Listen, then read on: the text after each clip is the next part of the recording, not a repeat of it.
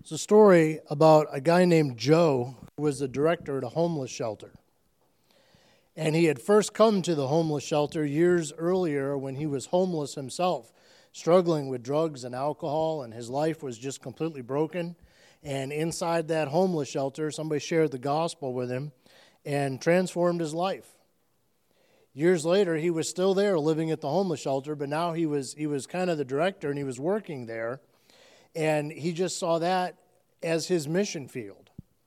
He made it a point to have a conversation, not just exchange words, but a conversation with every person who set foot on the property, whether they were delivering mail or dropping off a package or coming in themselves off of the street completely broken. He would have a conversation with everybody.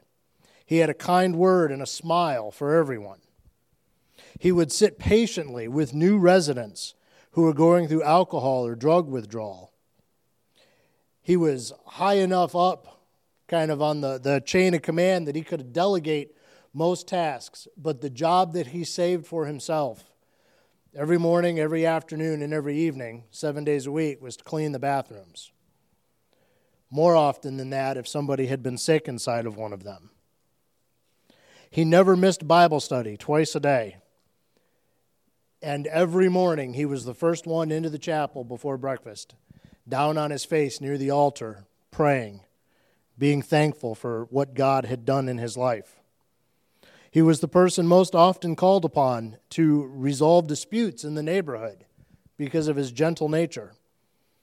He was the first person to share what he had with others. The local churches would take turns sending pastors to provide teaching and preaching at the chapel and to lead Bible studies. And one evening, a new preacher in town had led the chapel service, and he'd only been in town a couple of months, and this was kind of his first week volunteering at the shelter, and he had led the chapel service, and then they had gone, and he had coffee with several of the residents, and as he was getting ready to leave for the evening, he was walking through the chapel, and he recognized somebody who had come in off the street and had been sitting in the back during the chapel service, only now this guy was sitting in the front row in the empty chapel, and he was weeping, and he was crying out to God, and he was saying, "Make me like Joe. God, can you please make me like Joe?" And the pastor kind of stopped and had a few words with him and a moment of prayer, and then said to him, "Son, it would be better, instead of wanting to be like Joe, why don't you pray for God to make you like Jesus?" And this homeless guy looked up at him and said, "I'm not sure who this Jesus guy is. Is he anything like Joe?"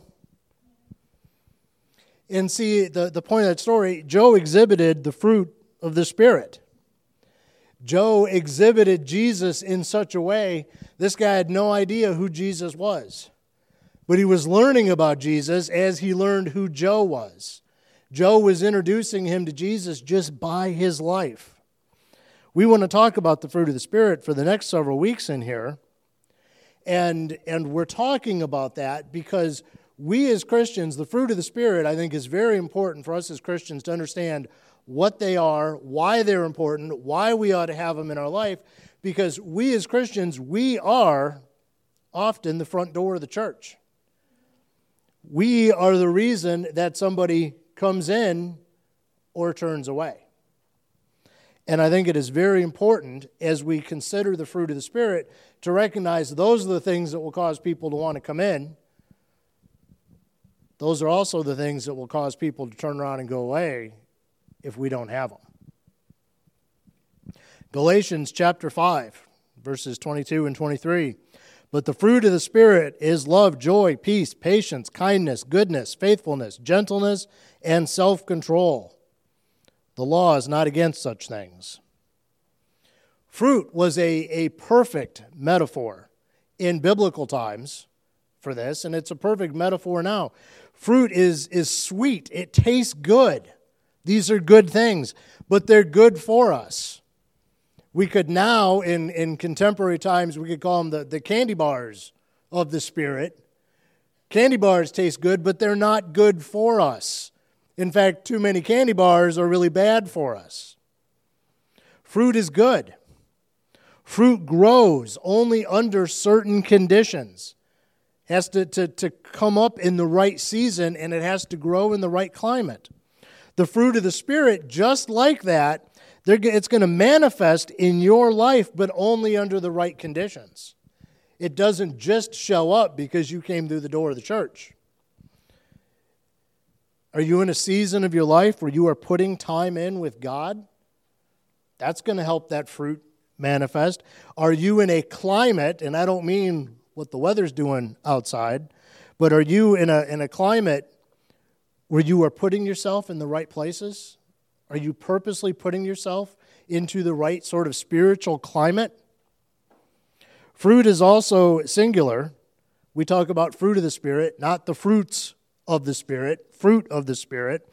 And that's because this isn't a multiple choice deal where I can stand in front of you and pick and choose, and I can say, well, you know, I'm going to have joy and kindness and goodness in my life, but that gentleness and self-control, that's not for me. I'm going to let Brother Sam work on those, and I'm not going to touch those. I'll work on some of the other ones. And we each get to kind of pick the ones we like and take the ones we don't like, and just Brother Sam, you work on those. We'll work on the easy ones. We don't get to do that. We either have them or we don't. It's an all or nothing, pass, fail kind of a deal. So I'm going to talk this morning about love, the first one. And love is when we first talked about this, the pastor and I, so many weeks and months ago, I thought preaching on love would be pretty easy because love's a pretty easy topic, right? Because love is mentioned in the Bible a couple of times, 650 times to be exact. So I figured that'd be pretty easy, but then it gets really hard to start narrowing it down. Love is hard to describe but easy to understand. Mostly. Love is most likely the cause of every great memory or experience that most of us have. When we're talking about a favorite meal, it probably involved food we love, right? We talk about a favorite vacation, it probably involves a place we love, most likely people we love that were there with us. We talk about great holiday memories. We talk about the family, the friends that were near us. Lack of love can be absolutely destructive. Just some of the things in the news today, racial division and corruption and anger and violence. People are hurting. People are sad and angry and broken. And all of that comes from a love deficit in our lives. If our world had more love, we'd have less problems. It's pretty easy to understand, but then why do we have these problems? It's easy to understand, but it's awful hard to live out, isn't it? I want to pursue the idea that we are the front door or the front porch of the church. I like the visual idea of the front porch. Picture a front porch with some comfortable chairs. It's in the shade, but you're still outdoors. You can get some nice breeze, somewhere where you can put your feet up. A great place for a relaxed conversation, some easy fellowship. No agenda, no deadlines. It's not like a meeting. You're not trying to accomplish anything. You're just sitting and relaxing. Front porch is a very nice thing to picture. And imagine that we are the front porch to the church. And these fruits that we are supposed to have as a part of our DNA should be on full display there. In fact, in the Gospel of John, chapter 13, verse 35, Jesus says, "By this everyone will know that you are my disciples, if you love one another." So if we are exhibiting love, people are going to figure out that we are all about God. Even when it's like this story about Joe and they don't really know who God is, when we love each other, they're going to recognize, I want some of what Brother Charles has. I don't quite understand what his life's all about, but I want to be like him. I want to have his sense of happiness. I want the life he has. When we exhibit that love, people will want to know more about where it's coming from and know more about us. That's what we pastors call opportunity for gospel conversations. Well, what is love? Our culture has a lot of answers. Our culture will tell you a lot of stuff about love. Some of it even checks out as true. Love means never having to say you're sorry. How many in here have heard that? How many in here have experienced that just because you love somebody, you don't have to apologize to them? It doesn't always check out as true, does it? Love is often cute. We picture kind of snuggling puppies when we think of love. A few years ago, Best Buy had this ad campaign for Father's Day that proclaimed, "Nothing communicates love like a high-definition television."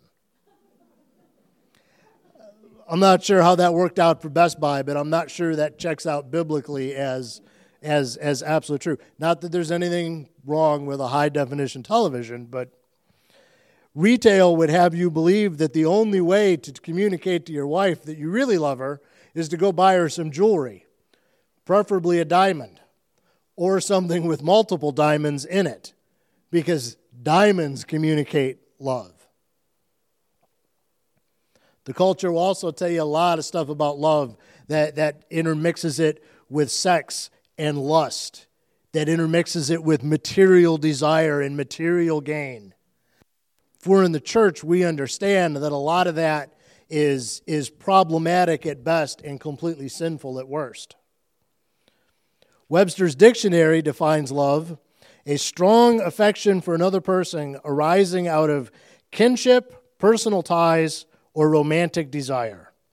Well, that kind of checks out biblically, because that kinship, Christ had a great love for his family.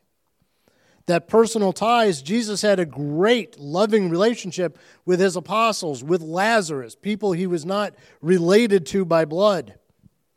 And that romantic attraction, so it drives the idea of marriage, of dating. We don't usually preach it from the pulpit, although I keep telling our pastor he should. But there's a whole book of the Bible, Song of Solomon, that mentions romantic love very frequently. Without a doubt, love is the central component of our faith. Our faith is grounded on the fact, literally, at this church, at Fresh Start Fellowship, that Jesus loved us so much that he hung on the cross for us. Not because of how awesome we were, but because of how awesome his love for us was. Because I think most of us, if we passed the microphone around, would very quickly admit we didn't deserve what he did on the cross for us. In fact, some of us would tell you we deserved the cross. So how should we show love in our lives if it's so important, if it is listed as the first fruit of the Spirit? 1 Corinthians chapter 13 defines love like this. This is easy, and you've all heard this before. Love is patient, love is kind, it does not envy, it does not boast, it is not proud, it does not dishonor others, it is not self-seeking, it is not easily angered, it keeps no record of wrongs. Love does not delight in evil, but rejoices with the truth. It always protects, always trusts, always hopes, always perseveres. That is such a great definition of love, such a common definition of love, that even unsaved heathens in Hollywood quote that when they're making a movie or a TV show about a wedding or a marriage proposal. That is so often used. Even unsaved people recognize that that is a perfect definition of love. So it's real easy to know what love is. I don't really need to spend any time explaining it or trying to explain it.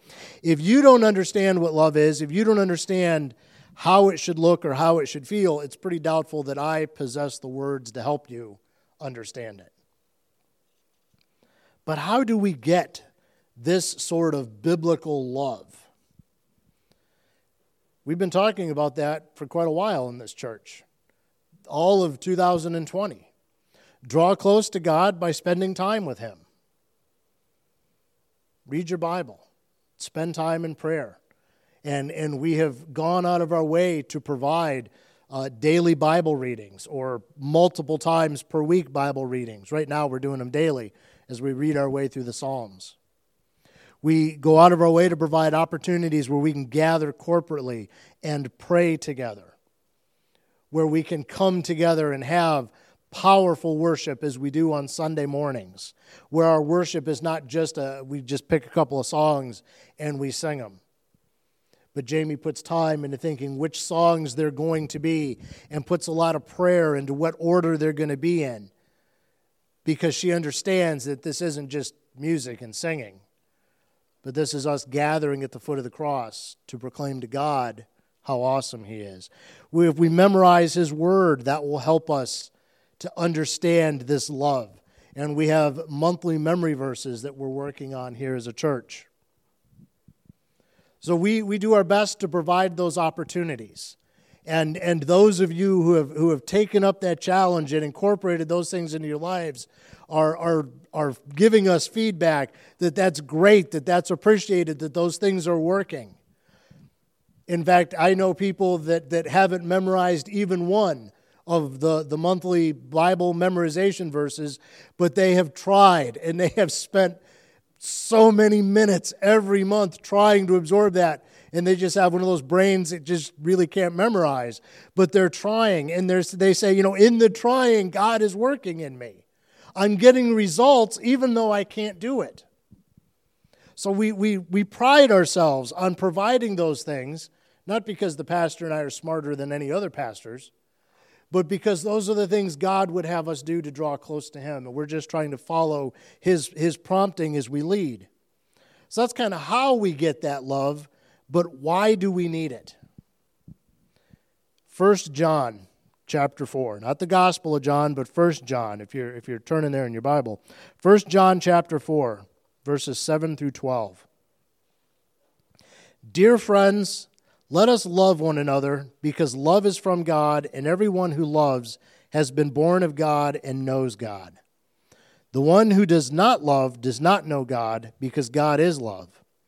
God's love was revealed among us in this way. God sent His one and only Son into the world so that we might live through Him. Love consists in this, not that we loved God, but that He loved us and sent His Son to be the atoning sacrifice for our sins. Dear friends, if God loved us in this way, we also must love one another. No one has ever seen God. If we love one another, God remains in us, and His love is made complete in us. This is how we know that we remain in Him and He in us. He has given us of His Spirit.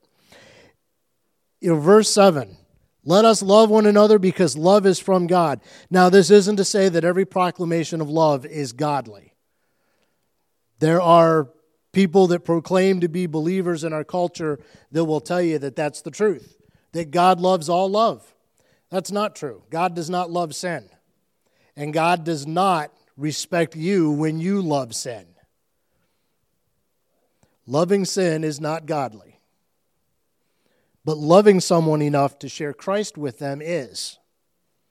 We exist as believers to change each other's lives, to challenge each other, to help each other grow. This alone is enough reason to practice love. So this doesn't mean that God loves everything that proclaims to be love. I don't think God is really spiritually excited about Best Buy trying to sell televisions, or the one of the stores at the mall trying to sell a diamond ring. But I think He loves it when we love our neighbors. I think He loves it when we love on each other and minister to each other and help each other. I think He loves it when we gather together and worship Him and love Him, because that draws us closer together and gives us strength as we go out there to love other people. That love is from God, and that's why it is so important. Verse 8, the one who does not love does not know God, because God is love. We cannot rely on unsaved people to provide the sort of love that's going to be required to fix our culture. And don't we kind of do that? Don't we put our hope in politicians and celebrities and athletes and people that have good ideas? And don't we sometimes get excited? We watch a movie with a good heartfelt message, and Hollywood gets it, and this is gonna fix things. And we get excited about that, but that's not what's going to happen. Verse 8's telling us we can't rely on unsaved people because they don't really understand godly love, so we can't rely on them to sort of lead the way in this idea of godly love. We can't align our lives or set our sights on God by using the outside world as a standard. That'd be like picking up a compass without a needle, and you just pull it out of your pocket, and whichever way the end happens to be, then you just decide, well, that must be north, so that way must be south, and we're gonna do our directions off of that. But the next time I pull it out of my pocket, north happens to be pointing that way. So now we'll just change gears and decide north must be that way and south must be that way. We can't rely on a broken compass to decide which way is true north. We can't rely on unsaved people out in the world to decide what love is supposed to look like. Because if we do, we're not going to be experiencing biblical love. We're not going to be sharing biblical love. Verse 9, God's love was revealed among us in this way. God sent His one and only Son into the world so that we might live through Him. Love consists in this, not that we loved God, but that He loved us and sent His Son to be the atoning sacrifice for our sins. Dear friends, if God loved us in this way, we also must love one another. We have said this over and over again in this church. You guys were saying this long before I showed up here. Salvation is not the finish line. Getting saved and coming to know Jesus, that's not the finish line where you get to sit back and relax and I'm done with my Christian journey. That's the beginning.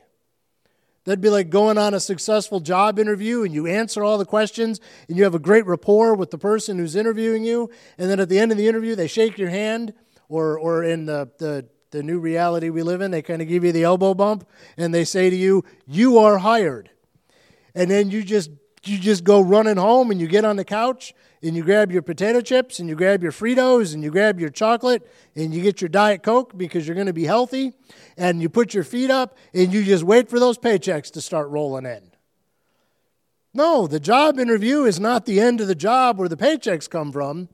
Showing up and punching that clock and actually working is where the paychecks come from.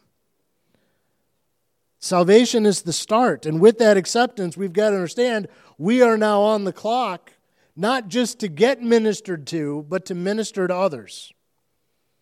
John tells us in this letter that we must behave this way because that's what was done for us. He went to the cross for us, so this is what we've got to do for other unsaved people. We have got to love.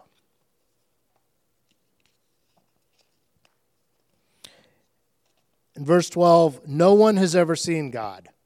If we love one another, God remains in us, and His love is made complete in us. We have no idea what God looks like. But we can get an idea by the biblical love that we show each other. This homeless guy in the story I told at the beginning had no idea who Jesus was. I don't know about this Jesus guy, but is he anything like Joe? See, he knew more about Jesus than he thought because he knew somebody who had given his life to Christ and lived according to that.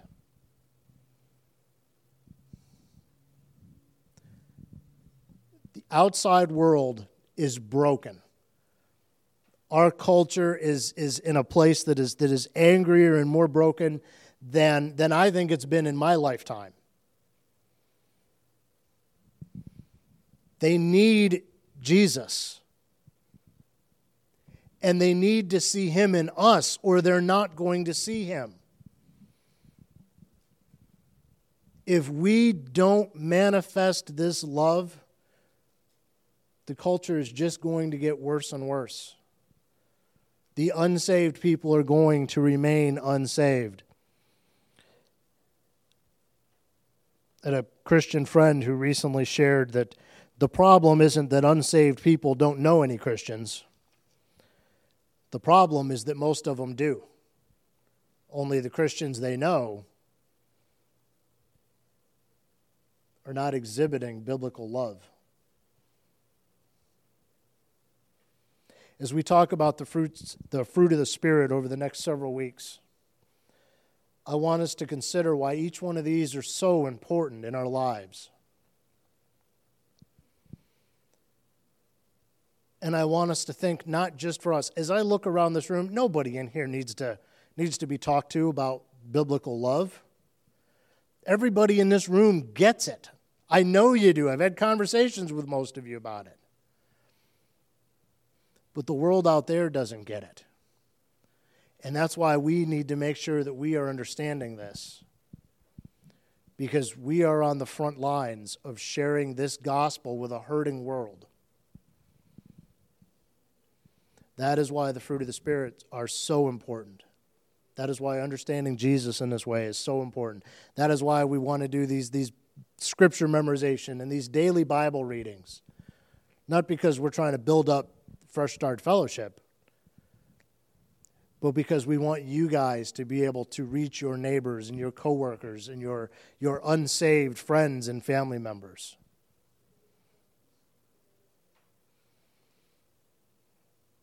If we want the world to see love, then we need to understand why it is so important, and we need to live that out.